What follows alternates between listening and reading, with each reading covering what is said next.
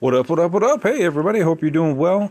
Hey, I just want to let you know, I know everybody can't always support and donate to the podcast, but hey, if you can do a one-time donation, I put up a Buy Me a Coffee link in this description of the podcast. So if you go to the description of the podcast, it'll be at the bottom, and you can just go to that link, and you can buy me a cup of coffee, or two if you want.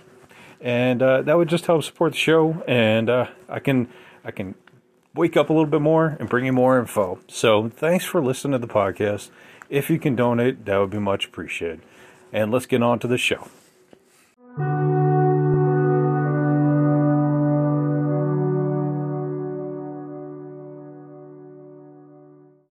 What up, what up, what up? Welcome back to Lockdown Universe, home of the bizarre, peculiar, and unheard of stories of UFO, legend, and paranormal lore. Welcome back, welcome back.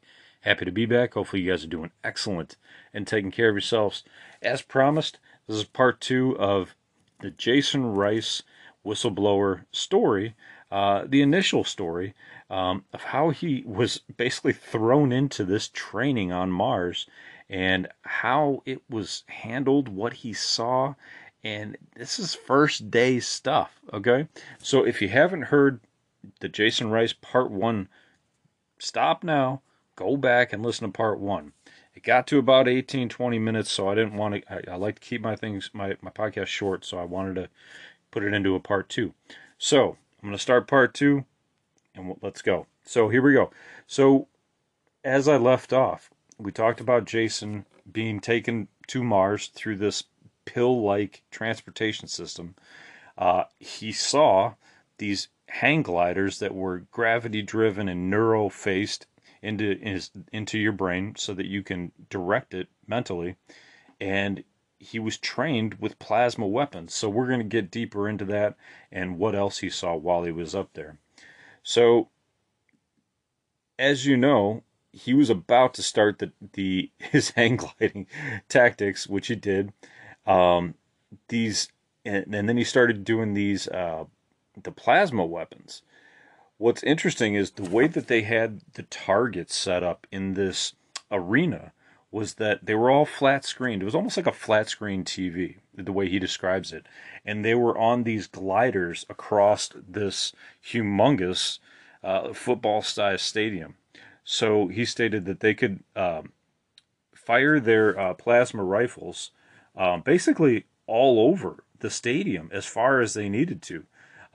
Because they would take these target practice modules and move them all over the place, and they could be easily moved throughout the entire stadium.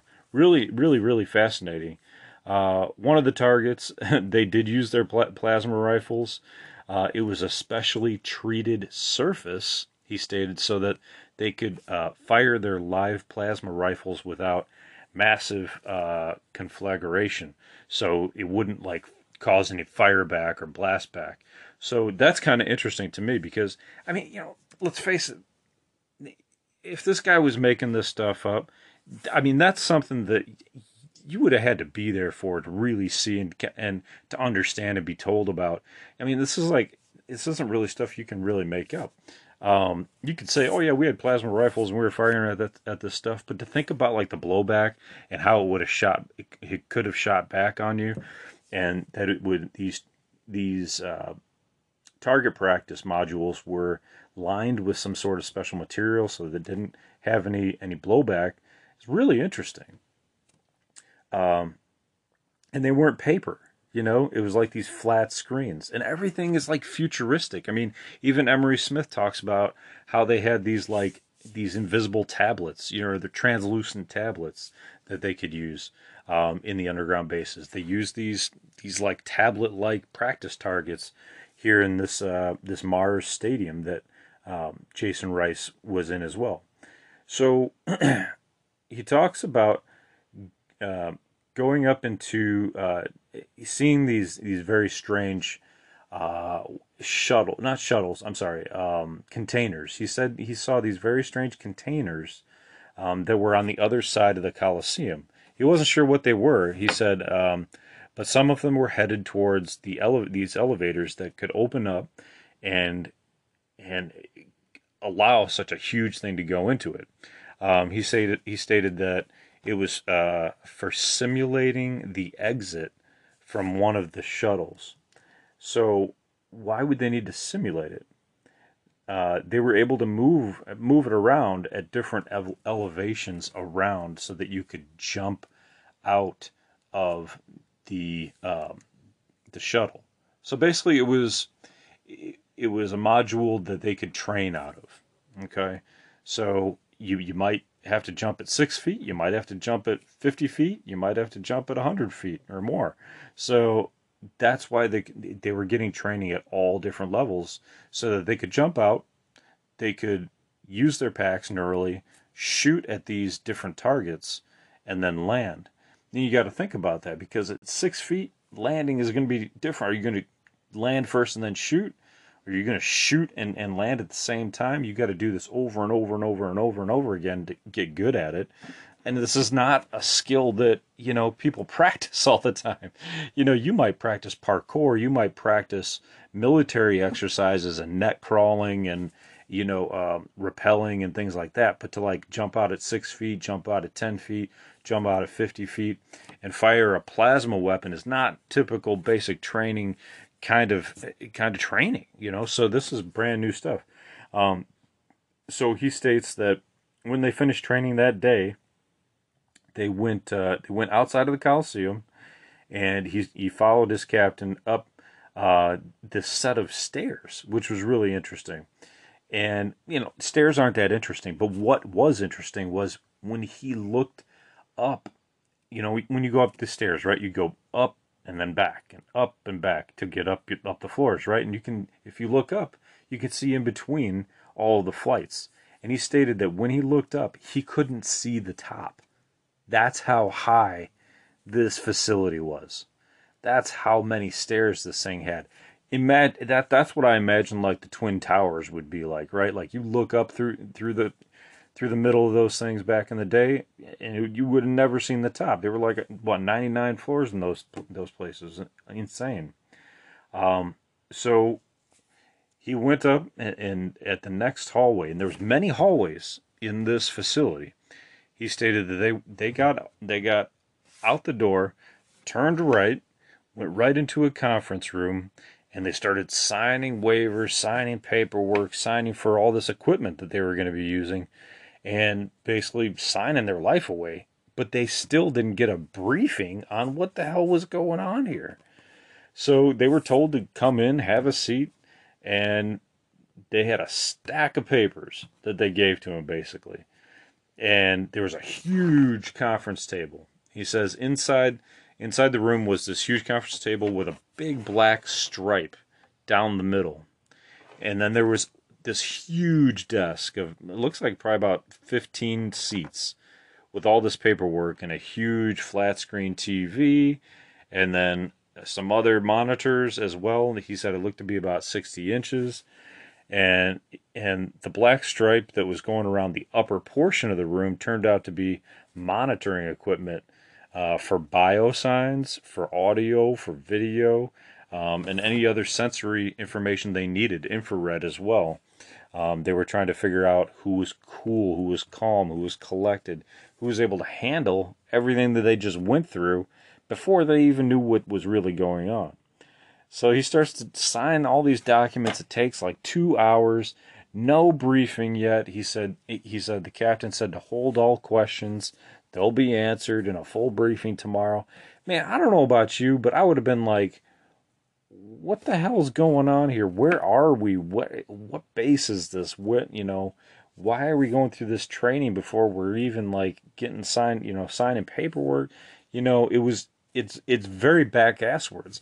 When you go into training, you sign your paperwork beforehand. You get trained, you get briefed on why you're getting this information. So it was almost like they were testing all these guys first, right? They were getting tested and seeing if they were willing and able to handle it and not crack under the pressure. So again, this mind erasing hammer comes out. And they ask again, are you guys able to handle this? If not, we can get you out. And they said, and so he says a couple people wanted to jump out and get out of the program, and he stayed because he knew he was just going to get moved back to Fort Hood? I think that's what he said. So Fort Wood. I'm sorry, Fort Wood is what he said. So I'm not sure where that's at. I have heard of Fort Hood, and maybe the subtitles aren't that great. But anyway, he talks about, the interviewer, Jay, he says, hey, you know what? A lot of people might think you might be a liar. You might be a liar or you're crazy. So basically, they hook him up to a freaking lie detector test, and they bring him in and they test for a multitude of things. You guys know as well as I do, they test for the sweat on your finger, the pulse coming through your finger, your blood pressure. But this polygraph examiner, Brian Hoff, they tested for all kinds of things underneath that you wouldn't even think of. Different infrared things and stuff I can't even. Let me try to pull it up here, see if I can give you the details on exactly what they tested on. Galvanic skin responses, which is the sweating. That's, easy, about that. But the more in-depth stuff is what I wanted to give you. They look at, let's move forward, physiological indicators such as PPG readings. That's something I've never heard of, which is poly, come on, poly. Sorry, it's photoplethysmography. Oh boy. A simple optical technique used to detect volumetric changes in blood in peripheral circulation, the cardiovascular system. That's what it is. Contains beats with clear systolic and diastolic waveforms. Fascinating stuff, man, that they put in here. Anyway, sorry about that. I just wanted to make sure I got it right, give you the correct info, because I don't want you guys to get turned the wrong way. So, that's what it is. So after he does the test, we basically find out he believes he's telling the truth.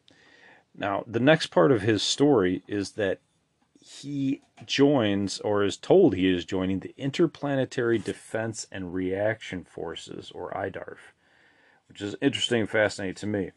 So this was supposed to be like a border patrol used for assistance on other planets. However, there's so many training exercises that they have to do that were on Earth as well as on other planets. So that's really interesting. And, this sounds like Randy Kramer's, Mars Defense Force, right? So Rice states that he went on multiple deployments, not just to one planet, but multiple planets. And he had a friend who was another officer, and he was of German descent, and he was from Mars. And there have been multiple reports that Mars has Germans that left during World War II, that they achieved a very high level of technology and left the planet. Went rogue, left the planet. Made a new colony on Mars and started working with the Draco reptilians and have continued to develop across our solar system and even into the galaxy. So this is where it gets really interesting. And I know we're at like 13 minutes, so we might have to do a part 3. But I wanted to kind of give you a little sample before we get there. Because what he says is he was taught the history of the Space Force and of the Mars Germans, who are basically the Nazis. So he says they're extremely arrogant. And he says it would put any politician or professional athlete to shame with their level of arrogance. Now, why would they be so arrogant? The reason they're so arrogant is because they're genetically modified. They're genetically manipulated to become smarter, faster, stronger, and better than a normally standardly born human. So these guys are better than us. These guys are smarter than us. Their genetics are far, far superior to ours, according to Jason. And so they have reason to be wise asses and things like that. And there's been other stories that I've done podcasts about with different whistleblowers. And the one is it was a gentleman who worked in the transportation of supplies up to these locations. He was part of 20 and Back, but he was forced to work with the Nazis and work in their 20 and Back program and basically be a slave. And so we're going to get into this history a little bit more in the next podcast coming up here. So the next one will be the history and the issues that we have with the Mars Germans coming up in the next podcast, and how Jason was able to handle that moving forward. So listen up, stay strong, keep your eyes open. We're getting there. It's a lot of good information. So this is where it's going to start getting good. So I appreciate you guys hanging in for the ride. Come along to the next one. I promise it's going to be good. Again, a huge ask of you guys is to please click the follow button on your podcast provider and click the notification button. That will help the podcast grow, and leave a review, even if you don't like if you don't like some things on the podcast. That's all right. I don't care. I can learn from that. Leave some nice ones too. But yeah, please leave reviews. Please click the follow and like and notification bells. That's going to hugely help me grow, and that's what I need to do right now. So thank you. Continue to follow your hobbies and your goals and your dreams. Continue to take care of your family and yourself, and continue to question the universe around you. Go click that follow link. Go click the like link and the notification link. Leave a review. Locked On Universe out.